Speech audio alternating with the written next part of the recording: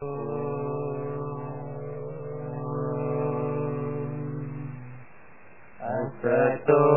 ma sadgamaya tamaso ma jyotirgamaya mrityorma amritangamaya.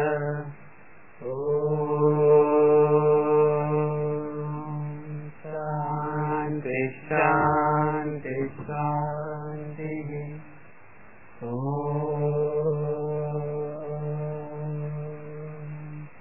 Sarve bhavantu sukhinah, sarve santu niramaya, sarve bhadrani pashyantu, ma kaschid dukha bhag bhavet.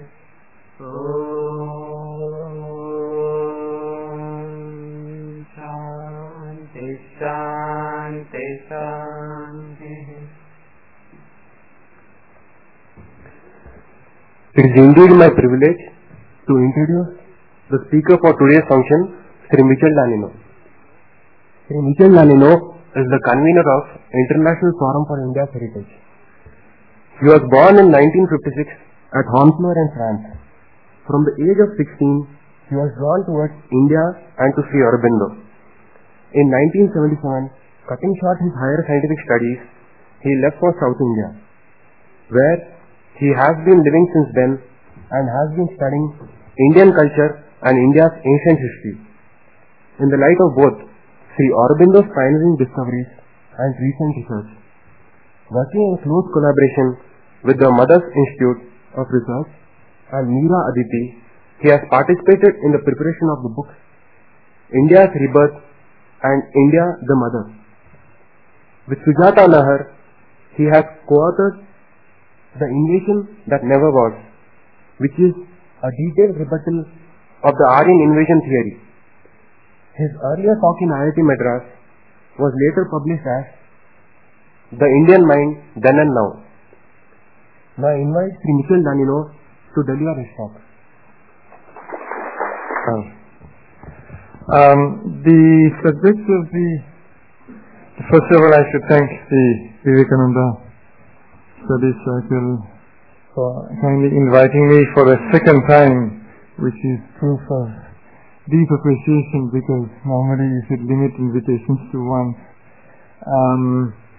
I am thankful to you, and I hope I can show tonight what is basically a continuation of the lecture I gave here in 1999, which was about Indus Valley civilization and the Aryan invasion problem. Tonight the accent is a bit different because I am focusing on the continuity between Harappan civilization or Indus Valley civilization, also called Indus Saraswati civilization, also called Saraswati Sindhu civilization, whatever the name you choose to give it.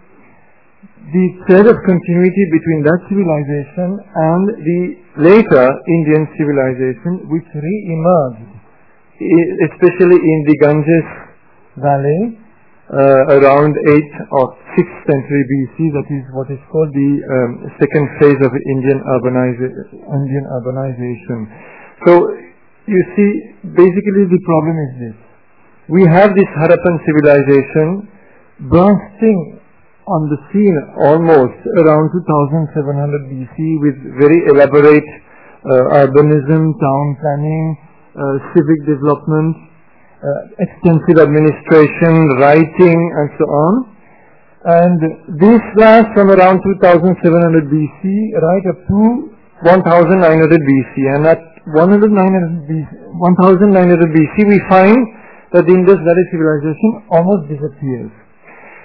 And if you go by the conventional history books and the present textbooks, you have no continuity between that Indus Valley civilization and the later Indian civilization, which reappears almost 1000 years later or 1200 years later in the Ganges Valley. So there is a huge gap of more than a millennium between those two civilizations. And that gap is still called in conventional scholarship the so-called Vedic night. Why is it called the Vedic night? Because we are told, if you study the textbooks and conventional historic books, we are told that the Aryans invaded India towards the end of the Harappan civilization. And they brought their own separate culture, which was absolutely not connected with the Indus Valley culture. They brought Sanskrit, they brought the Vedas, and this is what after a millennium re-emerged in the Ganges cities and the early historical kingdoms. This is the conventional story. And therefore, according to that conventional story, the Harappan civilization is a kind of island in time and space which has basically nothing to do with Indian civilization. In fact, there is a French scholar, his name is Bernard Sergent, who wrote recently a huge book which is now referenced in France. It's called La Genèse de la Genesis of India. And he writes, the Harappan civilization is not the origin of Indian civilization. So, this whole dogma, if I may say so, is entirely caused by this Aryan invasion theory, which involves a total break in the history of India sometime after the collapse of the Harappan civilization. This is the conventional approach. Apart from all kinds of arguments specifically connected with the Aryan invasion theory, into which I will not go now, we have a very major problem, because if we go into all aspects of the Indus Valley civilization one by one, and this is what I am going to present tonight, you find that actually there is a very massive evidence of continuity at every step. And we find that in fact the Harappan civilization is nothing but an early stage of Indian civilization. So, briefly, to summarize the context before we start the slides, because the best way to illustrate this continuity, what we have called our Harappan heritage, the best way to illustrate this is through photographs, which I have collected from a number of sources, American archaeologists, Indian archaeologists, French archaeologists, and various books. I have put all this together, and I hope to publish it sometime in a book form. And I may say as an aside that I have presented this a similar slideshow in various places in India, including at conferences of archaeologists and historians, and they have given positive comments on this, so I have been refining it all along. But basically it has been broadly accepted by present archaeologists in India. This was last December in Tripunithura in Kerala. So, to give the full context very briefly, the Aryan invasion theory, you can take it from four angles. One angle is the purely archaeological angle. If you imagine an Aryan people entering India around 1500 BC, according to the conventional scenario, it would be expected to leave traces of its arrival in India in the form of clearly distinct artifacts and different types of pottery, different types of writing, different types of, whatever a material culture involves. So this is the archaeological angle, and there is complete failure on this front of the Aryan invasion theory, because there is absolutely not a sign around that period of any new type of artifact emerging from Indian soil. Second angle is anthropological. If we have an Aryan people coming into India, you would expect a sudden change in human type, and that could be detected through a careful analysis of the skeletons. There have been many studies by Indian as well as American archaeobiologists, as they are sometimes called, many studies which have examined hundreds of skeletons found in the Indus Valley cities, in the Ganges cities, and south also. And those studies have concluded. There have been several famous archaeologists. One of them is, for example, Kenneth Kennedy of Cornell University. And they have found absolutely no sign of discontinuity in the demographic record. So therefore the skeletons show that there is a continuous evolution in human times within India, but between and precisely between 6000 BC and 800 BC there is no continuity. It's a big, no discontinuity, excuse me. It's a big span of time, and there is no sign of arrival of a new people. So that is the second angle, and there also the Aryan invasion theory fails. The third angle is literary. Literary because if a people come into India and ask us to bring us the Rig Veda and Sanskrit as a language, we would expect that they have retained in their earliest writings, or earliest texts rather, because writing, strictly speaking, did not exist then. We would expect that they would have kept in those early texts a clear memory of their arrival in India, their so-called conquest of the indigenous people, and so on. We find nothing of the sort. There is nowhere in the Rig Veda or elsewhere a clear memory of having come from outside India. Quite the contrary. Quite the contrary. At every point of time, the geography described is the geography of India, and especially in the Rig Veda, the geography of the northwest, the Punjab, the land of the seven rivers, and so on. So that is the third angle which I'm briefly summarizing here, on which the Aryan invasion theory fails. And the fourth angle is the topic of the talk tonight, that is the cultural angle.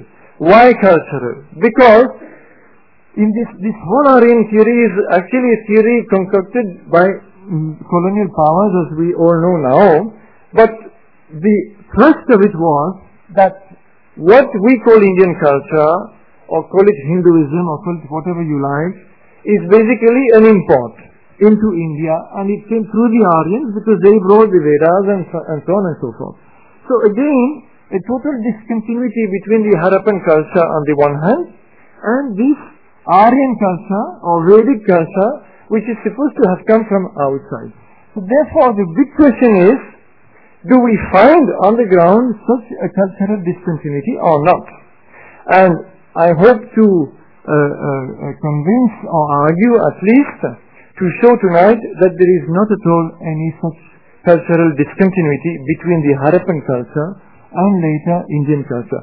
There are, of course, evolutions all the time, and Indian culture, Indian civilization was never static, but I hope to show that many of the features of Indian culture of today, and in particular of Hinduism of today, can be easily traced to Harappan culture.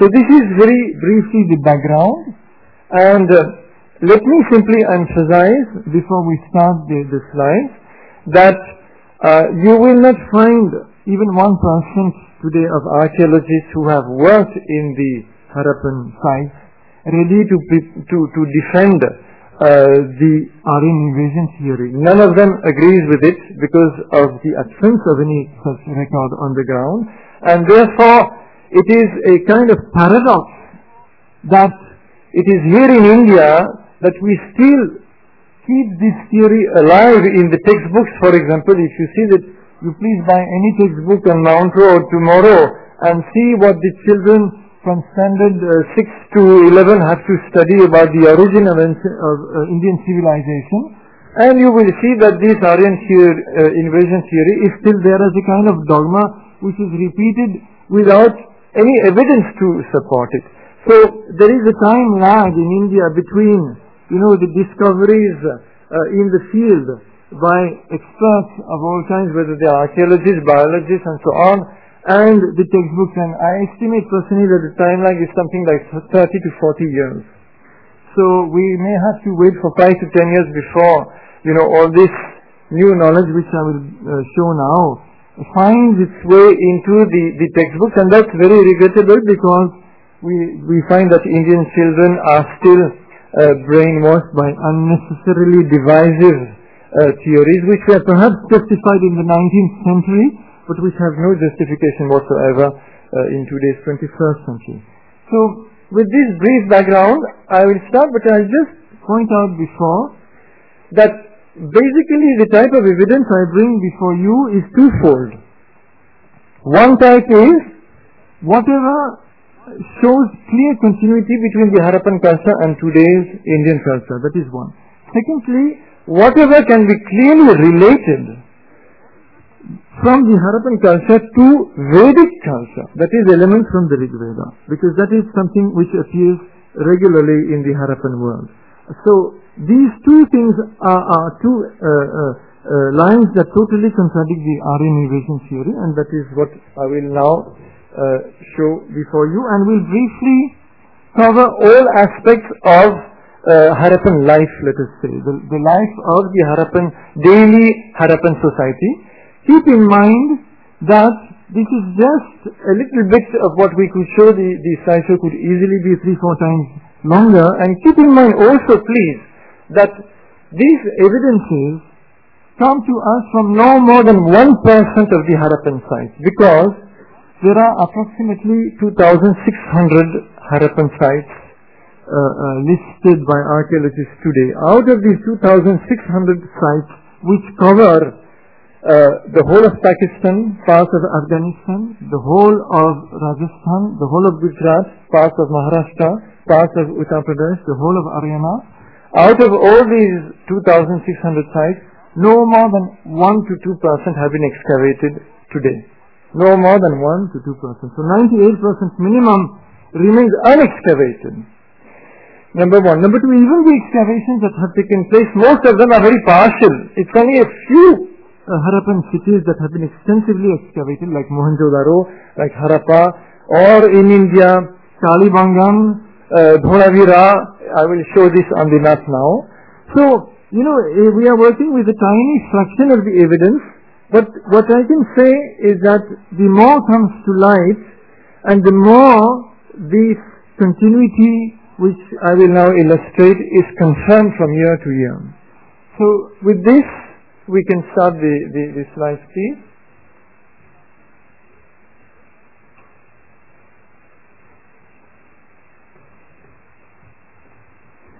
And first a few words about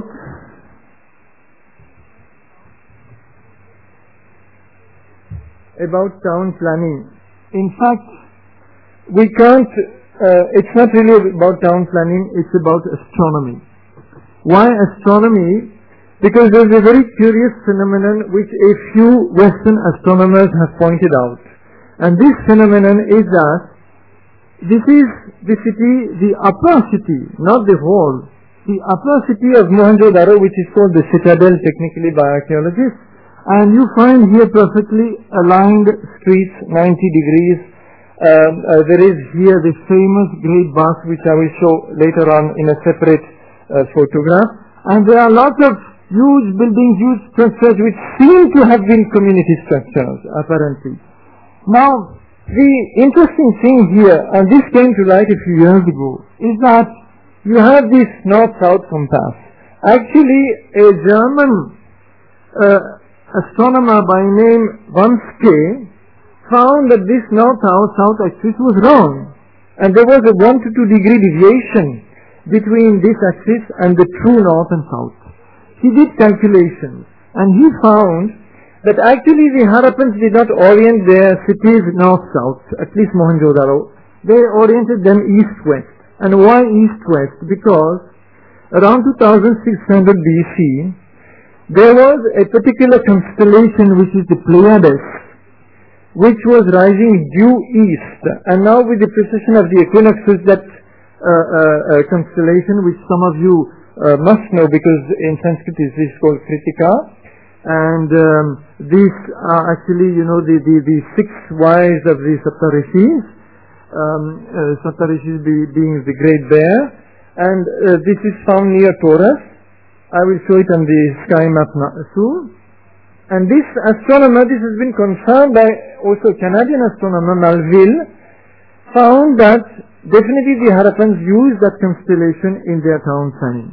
If you give the next slide, please. You will have here a map which I drew with the astronomy software. This is a map of the sky of Mohenjo-daro in 2700 BC. These are latitudes and longitudes of Mohenjo-daro precisely, and you find here, I found it more convenient to show it on the western point, that is after sunset. you find here the Pleiades or Kritika in Sanskrit. So you see here you have the great Orion constellation, for example. So this is now something which is accepted. And why is it so important? Why should we point out that Pleiades was an important constellation to the Harappans? Because it is a crucial constellation in the Rig Veda. In the Rig Veda, Kritika comes, and in the Brahmanas especially, which follow the Rig Veda, we have this statement that the Pleiades never deviate from the east.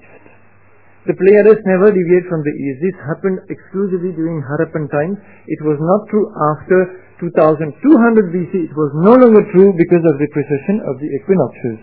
So, Kritika, these Pleiades, was given a very important place in the earliest Vedic astronomy, and it was the first of the 27 nakshatras. It is the origin of the system of nakshatras. This is the starting point of the 27 nakshatras. And we find that this constellation, which is so important in Vedic astronomy, is also important in Harappan town planning. Therefore, a Vedic Harappan connection. Next, please. Now, coming to building. You see, we are told that Harappan town planning never survived and it was never reproduced elsewhere in India. It is partly true. It is partly true, for example, that the extensive sanitation system which you find in Harappan cities does not reappear in the Ganges Valley 1000 years later. It takes many more centuries to come, partly, even then partly. But building techniques, not town planning, but building techniques survived. And for example, this is a reconstituted Harappan house with a central yard, and there is a well here, and all the rooms are organized around the central yard. And this is something which, as most of you would know, has been a typical feature of an Indian house, and you find it extensively still in rural areas, especially in the north. It remains the typical design of a rural Indian house. That is one. Number two, I don't have the slides, but someone like B.B. Lal, one of the eldest Indian archaeologists, has in Kalibangan, when he was excavating Kalibangan in Rajasthan, he found that the floors were constituted with a special technique of mixing charcoal and terracotta nodules. So he was puzzled until someone remarked that in the next village they were still building houses with the same technique of mixing terracotta nodules and charcoal nodules. And the purpose is simply twofold: to keep insects out and dampness out. It seems it's a very effective combination. Anyway, it is still used. So B.B. Lal found that this building technique was still used after a gap of 4,500 years without break. Next, please. Talking of building, this is a very striking line of niches. You see, there are actually four of them. We see only three here, but after reconstitution, this is in Perak. Perak is in Pakistan. It is part of a big complex, well-known complex of Mehrgarh, Perak, Nausharo, at the foot of the Bolan Pass in Balochistan, to be precise. And this huge site was excavated by a French archaeologist by name Jean-François Jarige. And Jarige noted this pattern of 4 layers of niches, and what struck him most was that, next slide please, what struck him most was that in the next town nearby, this formed part of what he called the abandoned Hindu quarters. We are in Balochistan, and this was built in about the 1950s or so by Hindu communities in Balochistan who were later expelled and so on. But they built with precisely the same pattern of niches, 4 layers, same dimensions, and so on, after a break of over 3,000 years. The Perak niches which I showed date 2300 BC. This is what is called the late Harappan phase. So 1300 BC to 1950 AD, and you find exactly the same pattern. So he was himself so struck that he recorded it. Next, please. Here, this is the very important city, very impressive also, city of Dholavira, which is located in Kutch, north of Saurashtra. Extremely impressive because, number one, it is monumental city, huge structures. Number two, they are all made of stone and not bricks like most Harappan cities. Most Harappan cities are made of fire bricks. This is a notable exception, and it's purely built of huge stones, but it's been excavated by Dr. R.S. Bish of the Archaeological Survey of India. The excavation is almost complete. But what struck R.S. Bish was that he found, and this is a feature which is actually found in many Harappan cities, he found three clear layers in the city. The upper city, then the middle city, and the lower city.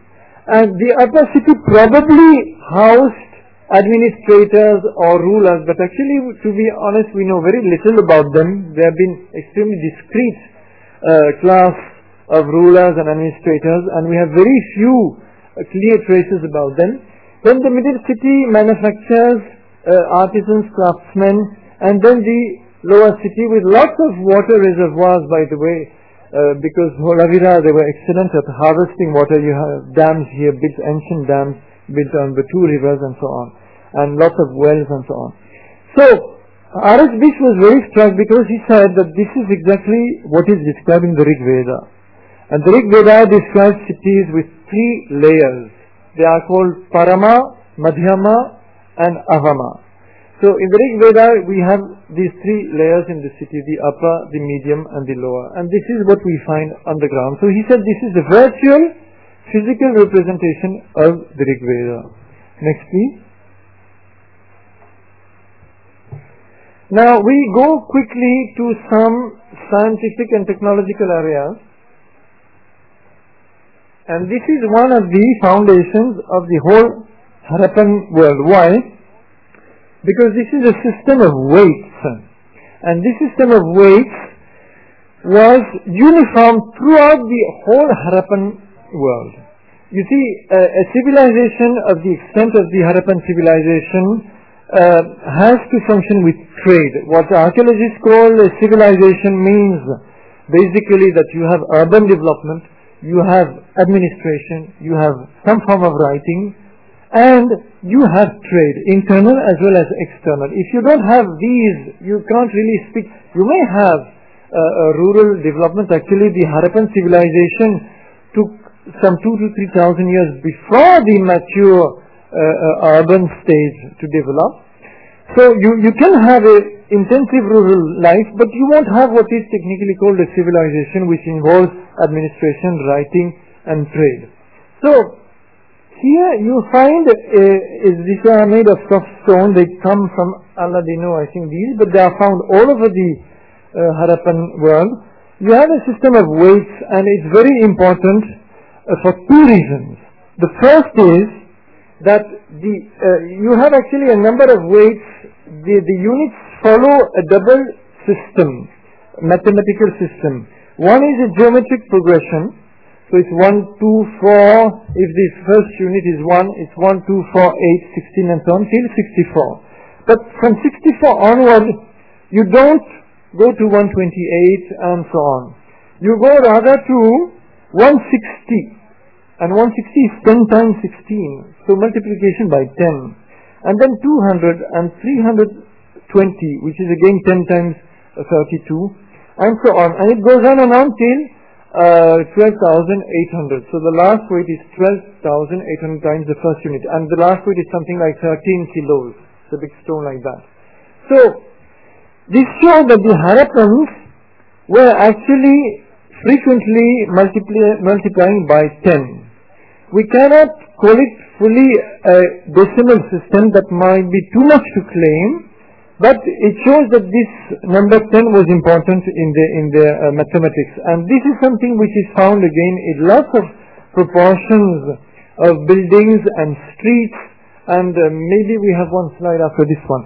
So therefore this system is a very elaborate one, but what's very important about it is that it reappears identical in the early historical cities of the Ganges Valley around 6th to 8th century BC.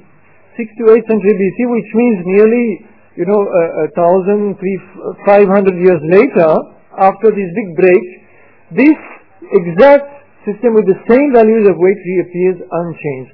And this is very important because it shows that this so-called Vedic night, where all urban civilization is supposed to have disappeared between the Harappan and historical civilization, actually some trade activities did continue.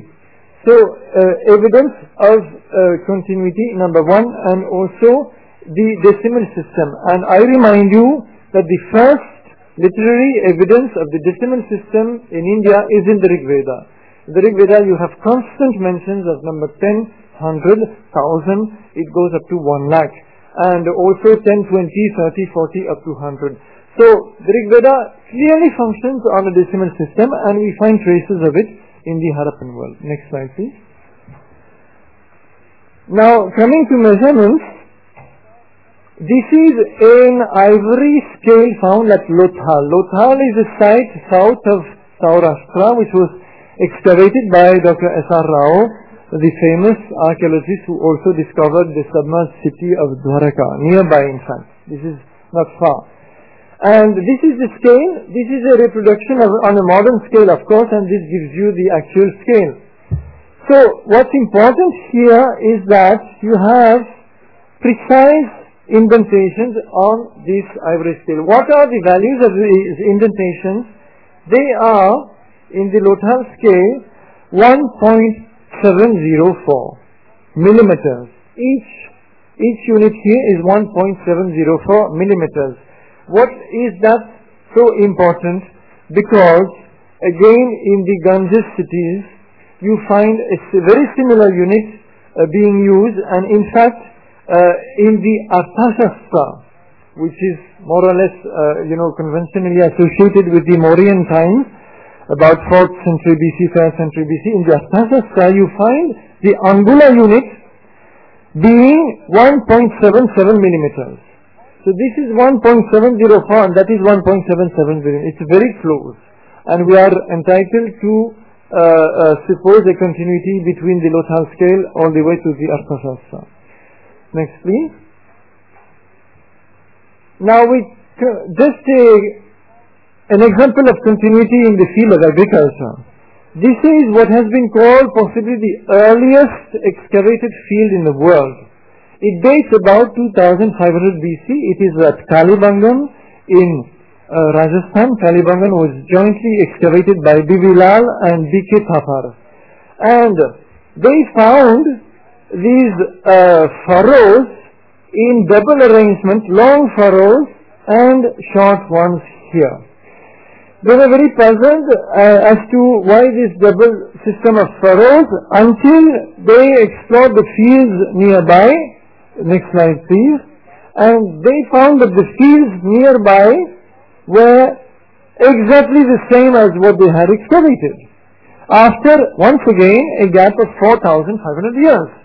And they asked the farmers, why are you growing these in double furrows? So the farmers explained that, you see, these long furrows are north-south, and therefore they don't give much, the plants don't give much shade. And the short furrows are east-west, and the plants therefore give longer shade. So what we do, we put long, tall plants like mustard and others in the long furrows, because they will give shorter shadows and they won't interfere with the others. And we put short plants in the furrows that get more shadows, and these are all kinds of grams and so on. So therefore, with this they were able to understand the Harappan pattern, and this is a very striking example of undisturbed continuity. And one more in agriculture, next please. One more in agriculture. For a long time, the Harappans were denied the credit of having a plough-based agriculture.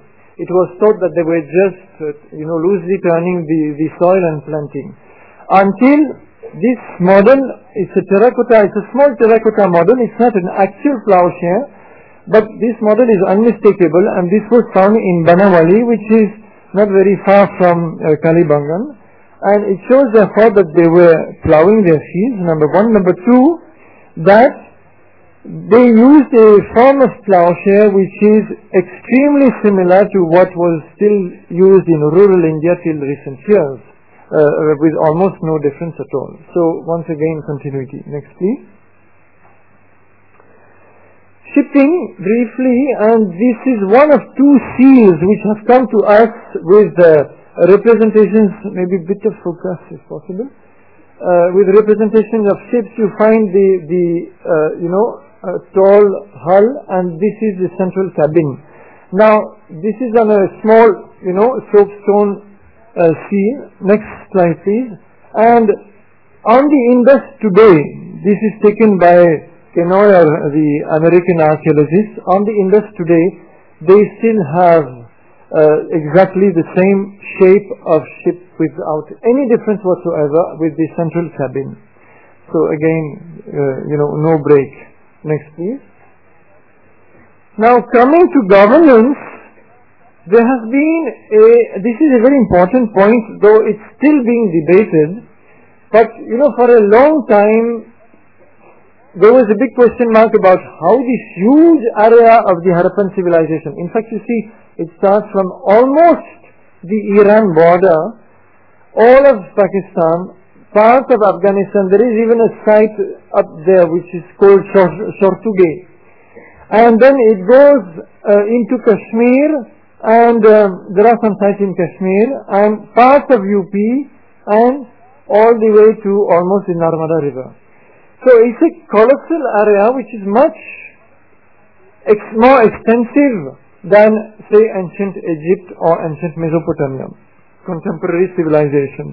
It is like 4 or 5 times as big. So how did they manage to govern, to administer such a huge area very smoothly, because we don't find anywhere any evidence of war, any evidence of man-made destruction in the Harappan world. It does not exist. And there is also no evidence of massive poverty or that I will explain later on. So therefore a fairly peaceful, fairly prosperous civilization, and very well run with good civic administration, no encroachment on the streets. We find, for example, in Mohenjo-daro for 7 centuries, the main streets don't show a single sign of encroachment, which even in an Indian city today we can't boast of. So, excellent civic administration, uniform system of writing, uniform system of weights, and so on. How could they manage it? So the big question was it a centralized empire with a capital somewhere like, possibly as was long suggested, Mohenjo-daro, the capital of, let us say, the Harappan Empire?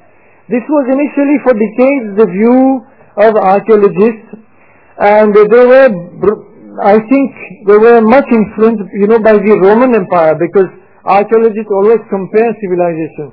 So the Roman Empire, therefore the Harappan Empire. But in recent years, there has been a lot of rethinking, and basically a realization that the area is just too vast to have been administered from a central point, especially because even Mohenjo-daro, you can't identify a single building as having been, say, an emperor's palace or something like that. There is no such visible thing. So the thinking now is that it was rather a kind of federation of city-states, just like was the case in ancient Greece, for example. And there might have been one centered around Mohenjo-daro, one centered around Harappa, one centered around Ganwariwala, which is on the Sarasvati river. Ganwariwala is a huge city but not yet excavated, in fact. And possibly one centered around Dholavira. Now, if this is the case, and this is what more and more archaeologists, American as well as Indian, are coming to, then we have a very important fact, which is that this is the prototype of later Indian development, even in the Ganges Valley. The 16 Mahajanapadas of Buddhist times, and which were nothing but, what is called the early republics, if you remember your history books, and this would be the prototype of that. So therefore, in the field of governance, it could well be that later Indian civilization took inspiration from the Harappan model, or that, let us say, it survived somehow. Next, please. I am coming now to ornaments and various craft techniques, and before moving on to the purely cultural field.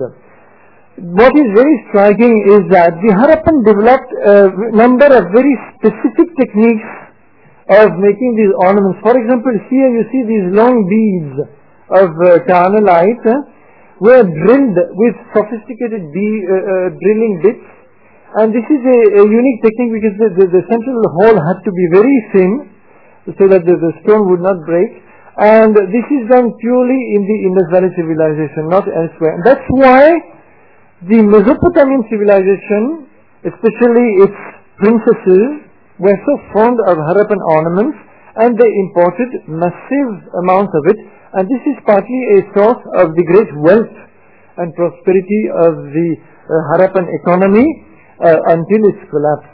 Now, all these techniques have been documented by people like S.R. Rao, Bibilal, Kenoyar in Pakistan with quite a lot of documentation.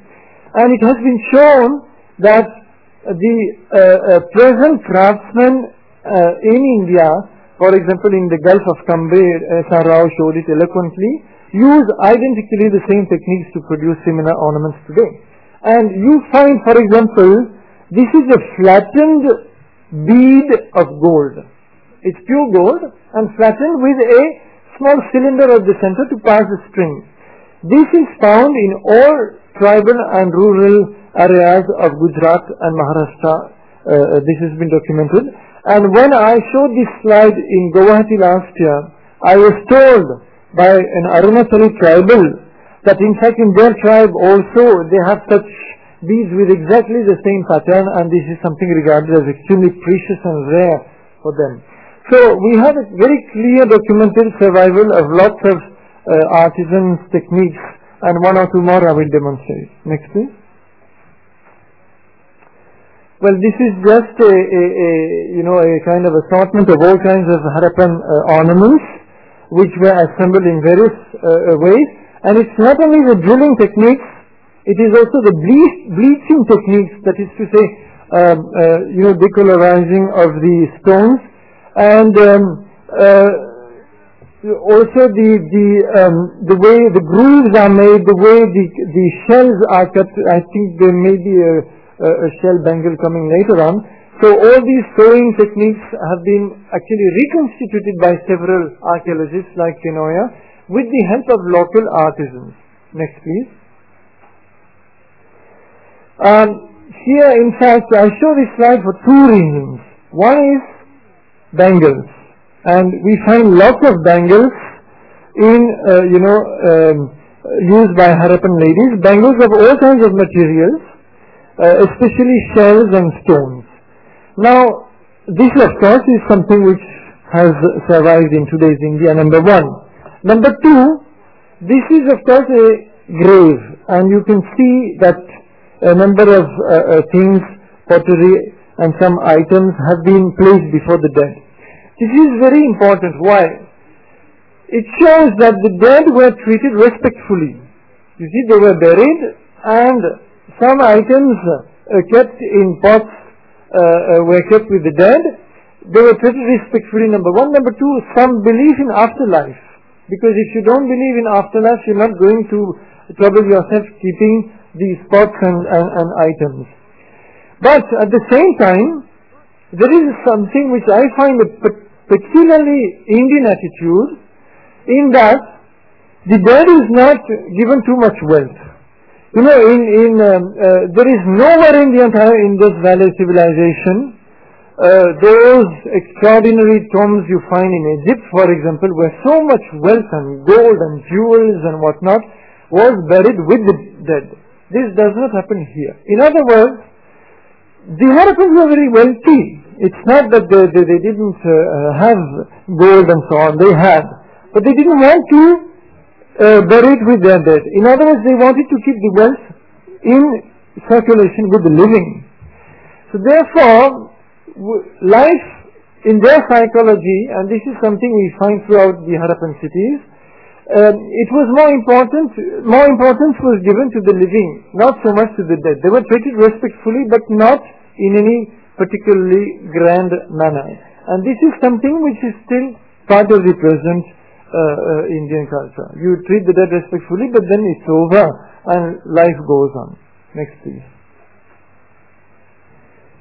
Now, talking about ornaments, this is one of a series of statuettes which came to light.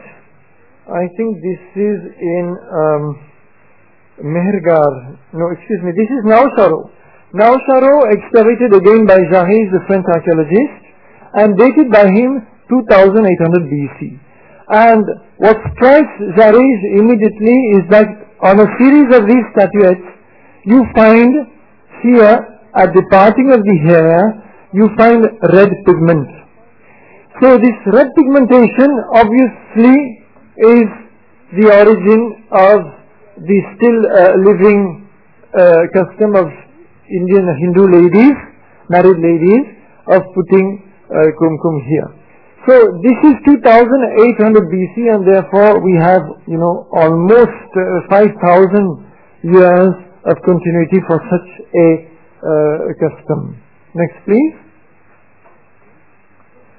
This is the so-called priest king, and I will show him in a normal posture later on. The reason I show him like this here is because of this bead, and I assume that this bead can be taken as a prototype or a representation of the bindi, which is the usual Hindu custom. Next, please.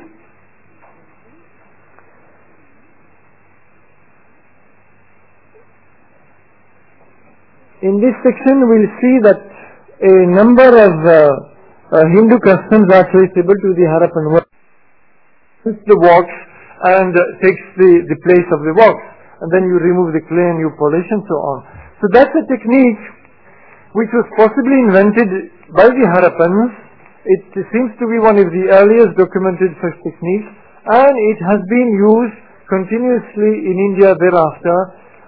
It is spread all over India. If you go, for example, in Tamil Nadu to Swami Malai, you will find in Swami Malai traditional craftsmen making bronze statues with exactly the same identical techniques of lost works. So this is a clear example of survival of techniques. Next, please. Just an example to show that there are many types of ornaments and games and toys that the Harappans designed. In fact, lots of toys. This is simply a decoration for elephants in terracotta, and as we know, decorating elephants is a kind of tradition in India. Next, please. This is important. It comes from Harappa, the city of Harappa on the Ravi river, and it comes from the cemetery. It shows a dish on stand, but what's very important here is this little hole at the center, which shows that they were using it as a kind of oil lamp. And in some of these dishes, traces of soot have been found. So they were using the hole to plant the wick. So therefore, this Indian, again, custom of oil lamps can be traced to the Harappan world, and I'll give a second example just later. Next, please. This is a famous photograph. It comes from Lothal. It's a set of terracotta figures, tiny, this 1 or 2 inches at the most, or rather more 1 than 2. And it obviously represents a game. The Harappans had many board games. Boards have not been found because, don't forget that we have to judge Harappan culture purely by non-degradable materials, stones, copper, sometimes silver, a little gold, and so on. We have almost not a single wooden or cloth artifact from the Harappan world. They have all decayed and disappeared, and that's a great pity, because that could have revealed a lot of different art forms which are lost. So this has been identified as a kind of prototype of chess. and S.R. Rao in fact had fun putting this on a chessboard and showing that it could be used as a game of chess. We can't be 100% sure that this is pure chess. It need not be pure chess, but there seems to be a clear relationship. And I remind you that chess re-emerges again in the Ganges Valley during the historical times. Next please. So again continuity. This I don't need to give any explanation. It comes from the city of Harappa. These are made of terracotta. The only difference with our modern dice is that the numbers are not, 6 plus 1, 5 plus 2, 4 plus 3. You know how they are paired today. That pairing does not take place, but otherwise there is no visible difference. Next please. We move to religious and cultural symbols. This is on a broken seal. Those seals were made of soapstone most of the time and baked at high temperature for several days. This is of course a trishul. So we have several other signs of a kind of Shaivite practices in Harappan cities. For example, a few lingams have been found, so there is some dispute whether they are actual lingams, but it seems yes. But this is not a very widespread phenomenon, but we find something which can be related to kind of worship of Shiva or a Shiva-like deity. Next please. Swastika appears on not one or two but hundreds of seals of the Indus Valley cities in various patterns, single swastika, double swastika, most of them in this direction, that is counterclockwise, but a few clockwise also. Next please. And I need not tell you how important is the swastika in later India.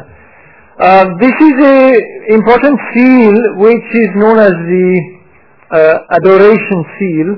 There is here a kneeling figure with a kind of kamandalu here on a stand, on a low stool there is a kamandalu, and this figure is kneeling with outstretched arms like this, and there is a kind of god here appearing between two branches of people. These people, you see that he has a triple kind of horn here. The reason I show this is because the peepal tree was a sacred tree in the Harappan religion. And this appears in many motifs on pottery and other items, and the holiness of the peepal tree is something that, of course, sacredness of the peepal tree, Ashwata tree, is something that has survived afterwards and right up to today. Next please. This is not a peepal properly speaking, but it's a tree on stand, and this is a motif. This is a small terracotta tablet. It's a motif that constantly reappears in Mauryan times, and it is depicted almost identically on many Mauryan coins and a few seals. Also on a few coins from the Sangam era in South India. So tree worship, you might say, or at least a certain sacredness attributed to trees, which is of course a feature of religion in today's India also. Next please. Now, there are a number of symbols appearing on, patterns, symbols appearing on Harappan seals, potteries and so on. This is one of them. This is on a copper plate, I believe, from Mohenjo-daro, if I remember well. And it is called by archaeologists the endless knot. Now this endless knot reappears in Gujarat in something like 800 AD, if I remember right. Yes, something like that. And it shows the survival of the symbol, but also it shows that these Harappan symbols had a certain official stamp to them, because this is on a royal decree issued by a kingdom in Gujarat. I can't find the date here precisely, but yes, it is Saka 806. Therefore, it will be 880 or so AD. So this is from Gujarati kingdom. Number one. Number two, you are familiar with the rangolis or columns, and this is of course a pattern which is frequently used also. So survival of symbols. Next please. Here on the left you have a mother goddess which is a terracotta from Harappa, the town of Harappa, and you see extravagant hairdress with huge flowers and necklace and so on up to the belt. This is something called Mathura style, found in North India around 200 BC, therefore with a gap of almost 2400 years. And you find almost identical patterns, extravagant headdress and necklace and belt and so on. So some art forms, but unfortunately here the evidence is a bit limited because the Harappans have not been extremely creative artists. So far as we can judge from what we've got so far, it's nothing comparable to say ancient Egypt, which was an absolute explosion of art. Harappans have been very restrained in their artistic expression, though they were capable of artistic expression. But this is one of the few parallels we can clearly draw. Next please. Yeah, I'm afraid I have put this slide reverse, left to right. Doesn't matter. It should be what is left should be right and so on. This is the famous great bath in Mohenjo-daro, which I showed you on the first map. And this great bath, and here we come to another important feature of Harappan religion, definitely had a ritual purpose. It was not a bath for bathing, because the inhabitants of Mohenjo-daro had, most of them, their individual bathrooms. Therefore, they did not need a community bath. But it was a ritual bath. It was a bath because the bricks at the bottom have been found to be sealed by bitumen, which is a natural form of tar, and therefore there was water. And you see here the basis of a number of columns. So this had, of course, a roof supported by all these columns. This was probably a temple, or something very close to the holy basins you find in today's temples. And this use of water for purification is something which has, next slide please, which has struck archaeologists, because you find extensive networks in Harappan cities of drains and, next slide please, bathrooms. See, for example, this is Lothal. And you find here all these individual, the houses have disappeared, but you have still the individual bathroom platforms with drains connecting them to the outer drain which takes the used waters all the way out of the city. And this is a common feature in most Harappan cities. So therefore there was a great attention given to cleanliness. But please understand that this is a kind of luxury in those times. You don't need to have this degree of cleanliness, and you don't find it in contemporary civilizations also, either in Mesopotamia or Egypt. You don't find it. There are no bathrooms. There is no community system of sewerage and so on. So actually it is Kenoya, the American archaeologist, who stresses that obviously the Harappans were giving to purification by water the same importance as is given in today's Hinduism. So that's an important correlation also. Next please. This is now a fire altar at Lothal, again identified as such by S.R. Rao, and there are several others in Kalibangan, for example, and one more I think I will show. So there is an element, possibly not very widespread, but it is there, just like the Trishul and other religious elements are there. Fire worship seems to have been an important element in the Harappan religion, and of course fire worship is also something very important in the Veda. So therefore a Vedic element, if we may say so, in the Harappan religion. Next please. This is possibly a small temple in the city of Banawali on the Saraswati, And the remarkable feature here is this apsidal altar.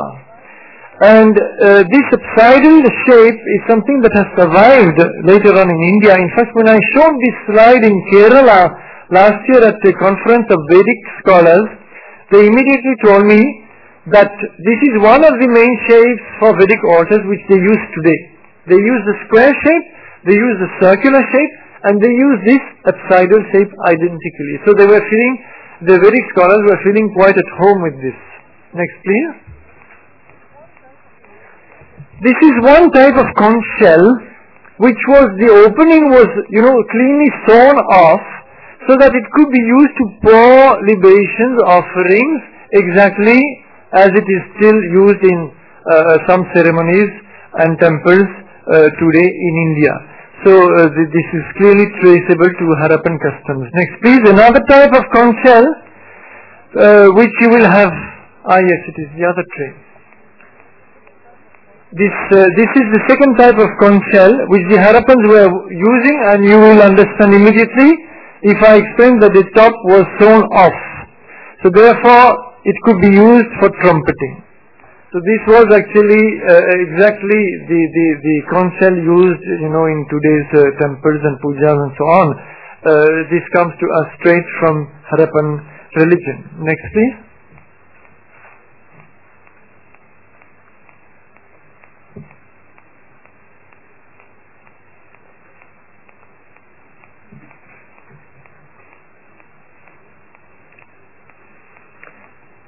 If the projector works, we'll go now through a few seals. Those seals are tiny. Keep in mind they are about 2 inches width.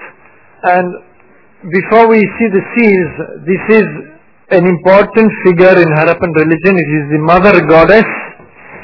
And this mother goddess is found in many shapes.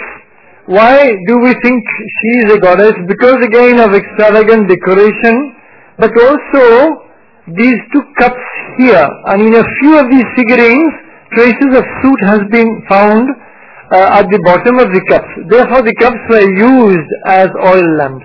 Of course this particular custom has not survived, in the sense that today you don't find oil lamps on each side of the head, but there was definitely a ritual associated with this. And I have to point out that Mother Goddess is something that is permanent, prevalent throughout later Indian Hindu religion. So this is one more correlation. Next please. Now coming to the seals, first of all, a very important personage here, who is probably the same who was standing between the 2 branches of people before. There is the same triple kind of horn here, and this god is seated in a yogic posture on a raised platform. Next slide please. So this points to a certain tradition of yoga. We find it in, this is the famous Pashupati seal with this god again with triple tricorn, as it's called, headdress. He has also 3 faces, and 3 faces, gods with 3 faces or 4 faces are very common features in later Hinduism, and he is seated on a raised platform in the same posture with 2 antelopes beneath. Next please. We find therefore a tradition of yoga which is confirmed by a number of figurines from various parts. This is from Kalibangan. I don't have to explain anything. You can recognize. In Lothal, a series of figurines in terracotta, which I don't have here, shows various kinds of asanas, hatha yogic postures also. Next please. So therefore this yoga takes birth in the Harappan cities, and yoga with meditation. This is the famous priest king. The appellation priest king may or may not be correct, but you can see that this important sculpture with this dress going over the left shoulder. By the way, I had shown you this bead earlier. Even this is consistent with later practices where you put ashes or other things on this exact spot on the arm. But the important thing is, this personage is shown in deep contemplation. And this is something very unusual. You don't find in Egypt or Greece or Mesopotamia or elsewhere kings or important people shown in deep contemplation. That is absolutely not the case. So this is something not only typically Indian, if I may say so, but let us say it confirms this tradition of yoga and meditation. And the irony is that we are told this tradition came only with the Aryans and the Vedas and not before. So clearly here there is a clash with the Aryan invasion theory. The Aryans are having brought yoga and Vedas and so on with them. That is not the case. Next please.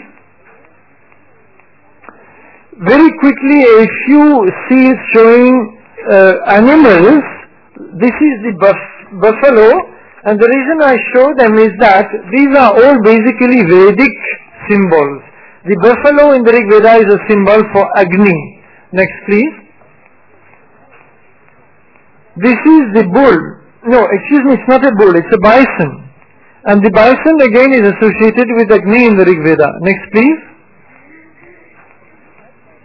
This is a triple-headed mythical animal, and Agni in the Rig Veda is described precisely as triple-headed. Agni with 3 heads.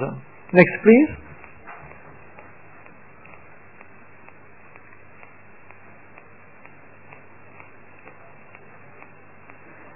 Haven't we missed one? No? Maybe not. Maybe it comes after. Alright. This is actually a seal which has puzzled archaeologists, but which has a simple explanation if we look for a Vedic connection. It is again a ship, and on this ship you find 2 birds. Why should we find 2 birds on a ship? This was the question mark. The possible explanation is that you have in the Rig Veda a story of Bhuju, and Bhuju, this is a story which comes 5, 6, 7 times in the Rig Veda. It's actually something very, it's an important, leitmotiv in the Rig Veda. This Bhuju goes out to sea, and he gets lost at sea, caught in a storm. And he is finally saved by the Ashwin gods. And they come to him, they come to the ship in the form of 2 big birds. And then they lead the ship back to the shore and they rescue Bhuju. So this could be an illustration of that story. In any case, this is the only plausible explanation that has been proposed so far. Next please. Here we have an important representation of again this same deity here, and then someone who slaughters a buffalo. So this seems quite reminiscent of the Mahishamardini story of Durga slaughtering the buffalo, and it has to be noted because it's one of the very, very, very few violent scenes depicted on seals. You don't have anything else. You don't have, say, fights between humans or any such thing. So this has to have an important ritual meaning, and we can correlate it with the Mahishamardini symbolism. Next please. This is the famous unicorn. Actually this mythical animal, which is a kind of composite animal of several animals and with a single horn, is found on the vast majority of the seals. Something like possibly 1,500 unicorns have been depicted out of 3,000 seals which we have. This animal is a big puzzle. We don't know exactly what it represented in the Harappan mind. But one possibility is that it was some god, some deity. There is, traditionally if you take the avatars of Vishnu, Varaha, the boar avatar, is described as one horn, Ekashringa in Sanskrit, Ekashringa. And similarly in the Mahabharata there is a passage where Lord Krishna says that in bygone days I was known as one horned, Ekashringa. We don't know whether this is a valid connection or not, but this concept of single horn unicorn has survived in later Hinduism. Secondly, here you have a very puzzling ritual stand, as it has been called by archaeologists. And this ritual stand comes again on Mauryan coins in the historical cities almost 1,500 years later. But we don't know its meaning, and there's been a lot of debate. Some people have proposed that this was a kind of portable fire altar. Others have said that this, like for example Dr. Mahadevan of Chennai here, he has argued that this was a soma filter exactly, and therefore the filtering of the Vedic soma. The truth is that we don't know, but this symbol reappears on Mauryan coins and very strangely on coins of the Sangam age. You find quite a lot of them, but in the coins of the Sangam age, you don't have the unicorn in front of the, you have the horse, which we don't have here. Next please.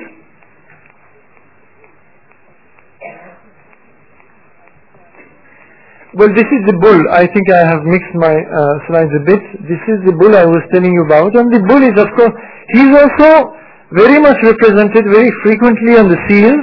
Very an important animal, undoubtedly. Very venerable, as you can see, in the care with which he has been represented. And the bull is, of course, a very major Vedic symbol. Indra is called the bull. Agni also sometimes is called the bull. Surya is called the bull, and so on. So we have one more possible Vedic connection. Next please.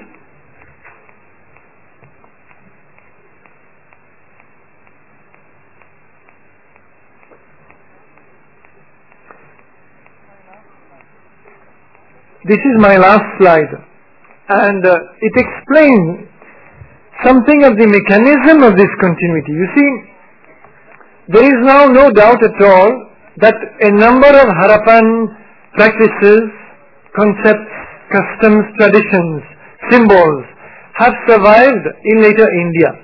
Now, how did they survive? Because it's a question, it's a valid question. You see, all these big cities here which you find circled in red, all these big cities did stop to function as cities around 1900, 1800, 700 BC. The whole urban administration of the Harappan world collapsed. It doesn't mean that the Harappans disappeared overnight. They didn't disappear. They were there. They went back to the rural settlements, to the smaller settlements, because there are a lot of small villages, Harappan villages. Obviously they went back. Some of the cities were still occupied for a few more centuries, but then you find that all the techniques of building, standardized uniform, standardized brick sizes and so on are abandoned. You find encroachments, you find haphazard buildings. So obviously the whole civic setup has collapsed. It no longer exists. And this is due to a number of reasons. I mean, as far as the current thinking goes, because this is something we'll need to have more inputs about when more cities are excavated. Number one, there was a huge drought on this entire region, actually extending all the way to the Gulf. And this started around 1900 BC. Now this drought created a crisis in the agricultural output, which was one of the mainstays of Harappan economy. And it seems to have affected the Mesopotamian kingdoms very badly, and their economy collapsed. And therefore they ceased to be in a position to import Harappan jewelry. So the whole Harappan manufactures and production suffered, and this could have led to an economic collapse. Number one. Number two, ecological problems, very major cataclysms apparently, especially with this river Saraswati, which has been identified with Saraswati river, the Vedic Saraswati for a long time. This river dries up in many stages starting around 2500 BC. It dries up increasingly, and by 1900 BC it's totally dry. Kalibangan, which I mentioned a few times, Kalibangan is abandoned in precisely 1900 BC when the Saraswati, on which side it is situated, dries up. So this was actually the main lifeline of the Harappan civilization, because we find that over 1,000 sites are located around on the banks of the Saraswati, against only 100 or 200 on the banks of the Indus. The reason we call it Indus Valley civilization is because the earliest sites were discovered, like Mohenjo-daro, along the Indus. But after Indian independence, hundreds of sites came to light, because you see, Mohenjo-daro and Harappa today are in Pakistan. Therefore, the Indian archaeologists had nothing to work upon. So they said, let us see if we can find Harappan cities here in India. And when they set to work, they found, you see, all these cities here, hundreds, literally hundreds. Also, hundreds were found in Pakistan. This is known as the Cholistan desert. And then the Harappan cities appeared in Gujarat. This is Dholavira, Lothal, which I have mentioned, and so on. All the way to the Narmada, and this is Daimabad, possibly the southernmost Harappan city. So, this Saraswati river was possibly the main lifeline of the Harappan civilization, which is why many scholars now say we must call it Indus Saraswati civilization, or even Saraswati Sindhu civilization.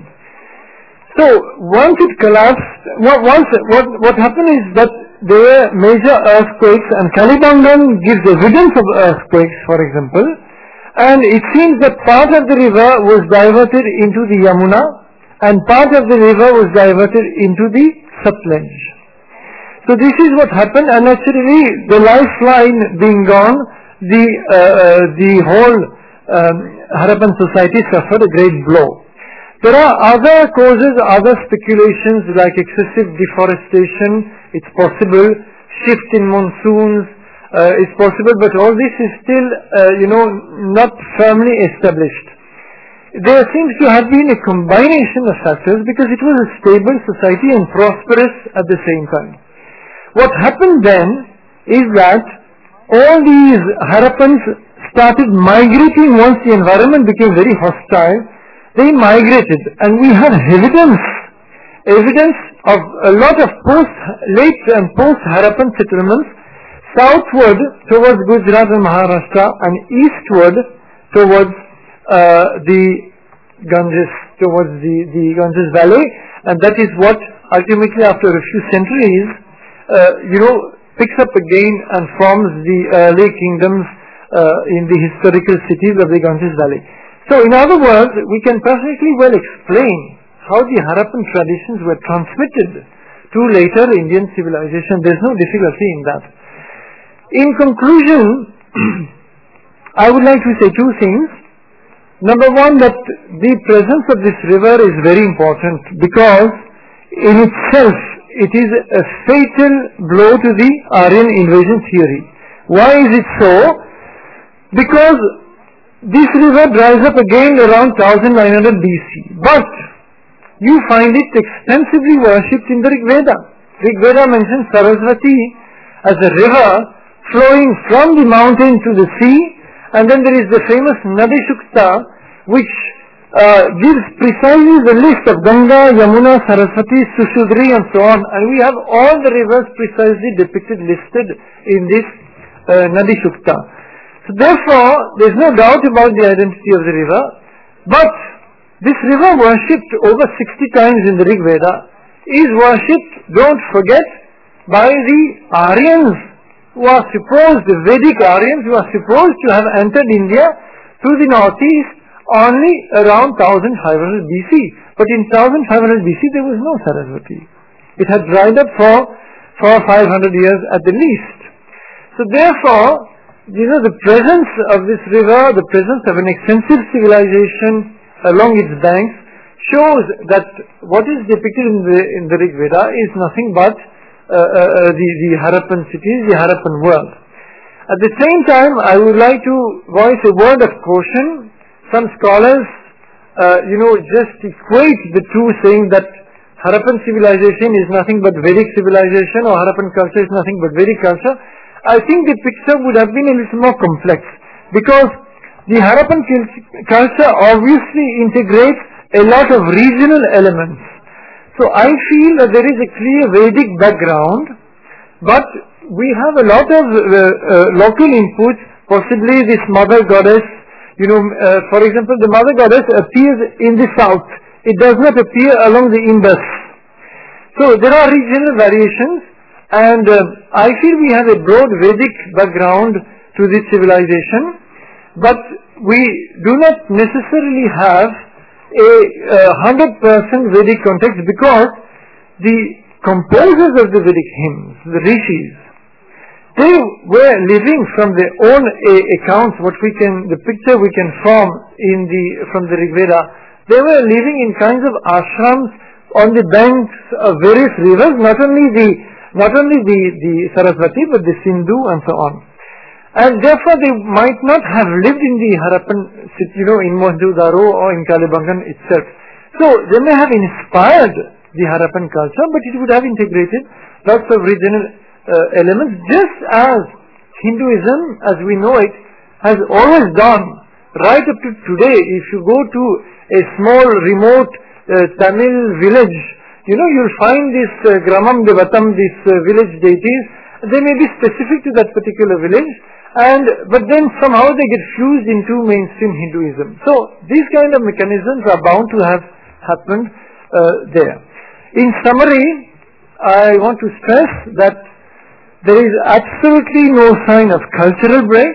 So as I said in the beginning, no archaeological record of an invasion, no anthropological record of an invasion, no literary record of an invasion, and no cultural break which this Aryan invasion imposes on Indian civilization, putting Harappan culture totally isolated with no connection whatsoever with later Indian culture, and imagining that the whole of Vedic culture comes to the Harappans. There is absolutely no such thing. No one can give evidence for this Harappan invasion, and yet it continues to be taught and to be believed in India simply because it takes time to remove all these colonial myths. But I remind you in the end that it has been convincingly rejected by archaeologists, both Indian as well as American, also French archaeologists, German and so on.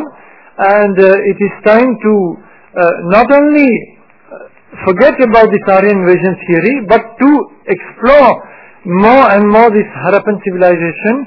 Let us hope more sites, important sites will be excavated so that we can form a better idea of its culture.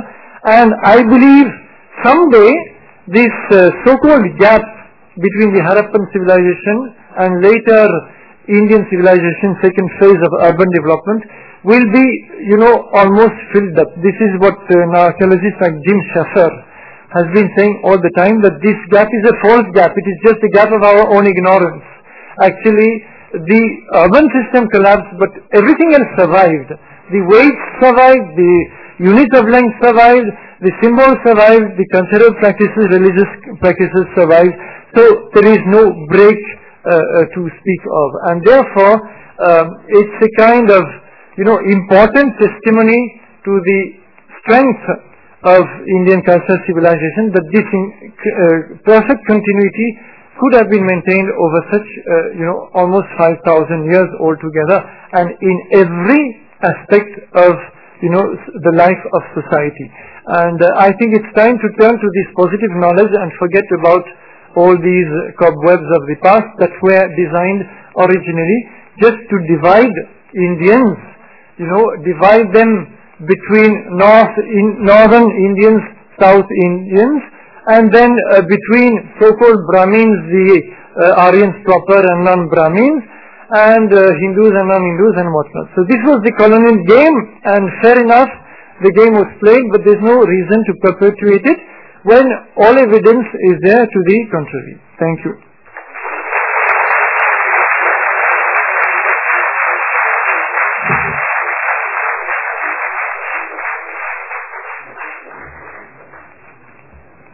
Thank you, sir, for the highly informative and enlightening talk. If anyone has any questions, they can ask the speaker. Questions can be asked directly or can be written on a slip.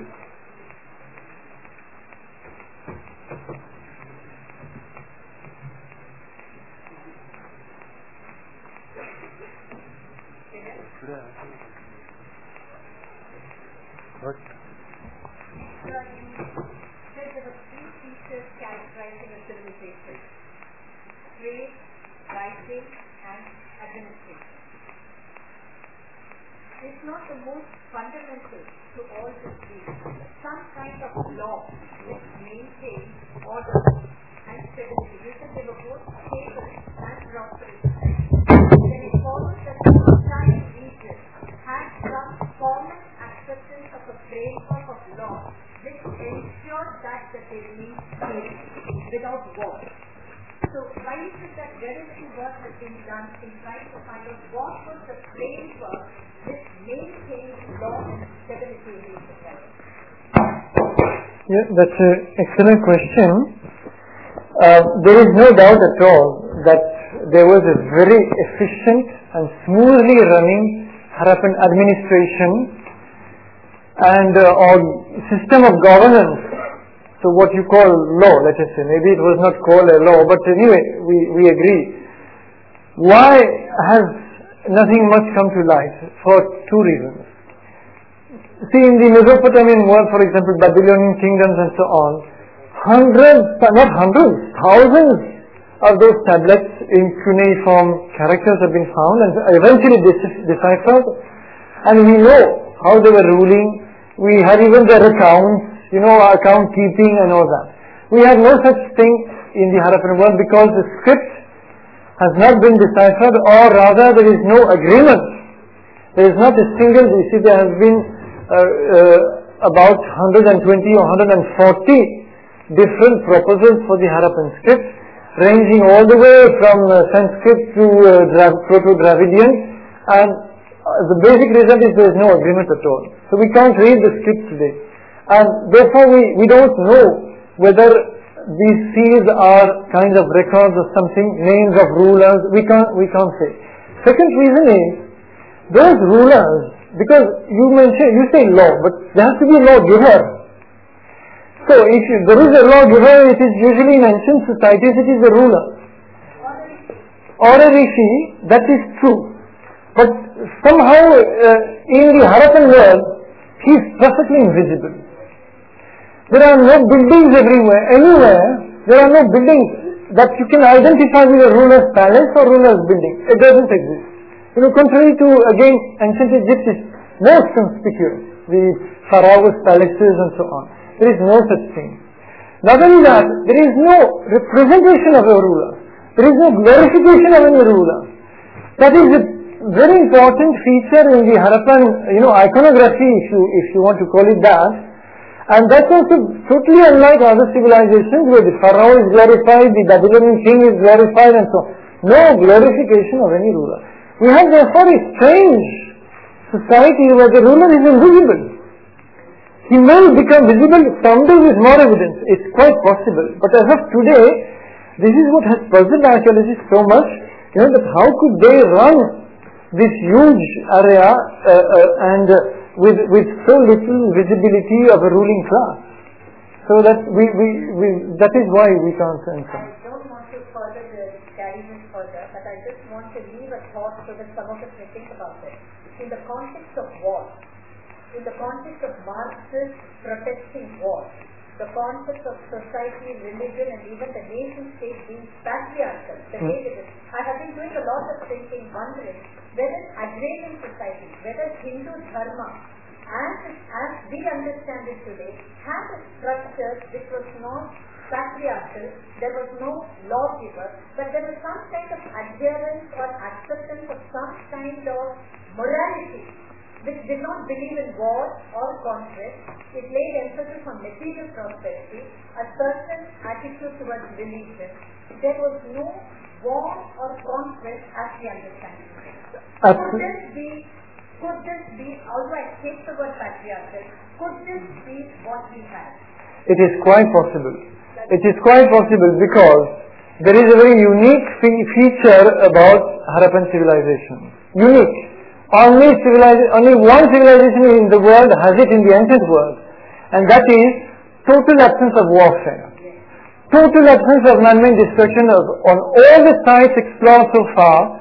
There is not a single piece of this. Is actually, it is Kenoya, the American archaeologist, who puts it very clearly, and he says that no other civilization in the world has there is always war between, and also in later Indian civilization from Mauryan times on, we do find a lot of warfare going on. Nothing like that in the Harappan world. Very few weapons. A few bronze weapons used mostly for hunting, because they were hunters and they did eat lots of animals. But so it could very well be that this peaceful, prosperous society with no conspicuous class of rulers might have obeyed such a pattern. We'll have to wait for more evidence to be sure. But it's a very valid theory. I'll pick up the questions as they come. Some areas of present-day Balochistan, a form of Dravidian language is still spoken. This apparently shows the presence of non-Sanskrit speaking people during the Harappan period. Well, this is a misconception, and it is a misconception which is repeated from book to book. The questioner is referring to the Brahui pocket. There is a tribe in Balochistan hills called the Brahuis. Their language, the Brahui language, is a language which has been akin to Dravidian languages. That is to say, it follows the structure and a bit of the vocabulary of the South Indian languages. So therefore, lots of people started thinking that this is the proof that the authors of the Indus Valley civilization were Dravidians. There are many fatal flaws in this reasoning. I'll just give a few. Number one, we have no evidence of any connection between the Brahuis and the Indus Valley civilization. In their culture, material culture, there is no evidence. So, there should be some connection with the Indus Valley culture artifacts. Number two, we are analyzing the language today. We don't know what it was 5,000 years ago. Number three, several linguists, and I will quote only three: Jacques Bloch, French linguist, 1920 in France; Elfenbein, American linguist working in the 1960s; and recently Hans Heinrich Hock, a German linguist working in the United States. Those three linguists have concluded that Brahui is actually a recent import into Balochistan. It is a migration from South India into that area, dating possibly from the 1st century before or after Christ. Before or after our era. So this Brahui language is a recent import into the region. According to the linguists, they have done this, by extensive linguistic work comparing the evolution of the vocabulary, syntax and all that. I am not competent to tell you all this. But the conclusions, and whoever is interested, I am prepared to send photocopies of the articles. Their conclusion is, this Brahui language has nothing to do with Indus Valley times. And it is just a recent migration, and therefore, and don't forget moreover about this Dravidian question, because as we know, this whole Dravidian thing has been highly politicized in South India. We know that, all of us. And once you get something politicized, you don't have any objectivity, it's over. The simple thing is, the Harappan script does not exist anywhere south of the Narmada. It does not exist, even though a few claims have been made in South India, they have been demolished one after another. And not a single Harappan artifact has been found in South India. So if the Dravidians had been the authors of the Indus Valley civilization and had been driven south by the incoming Aryans, which is what you still find in a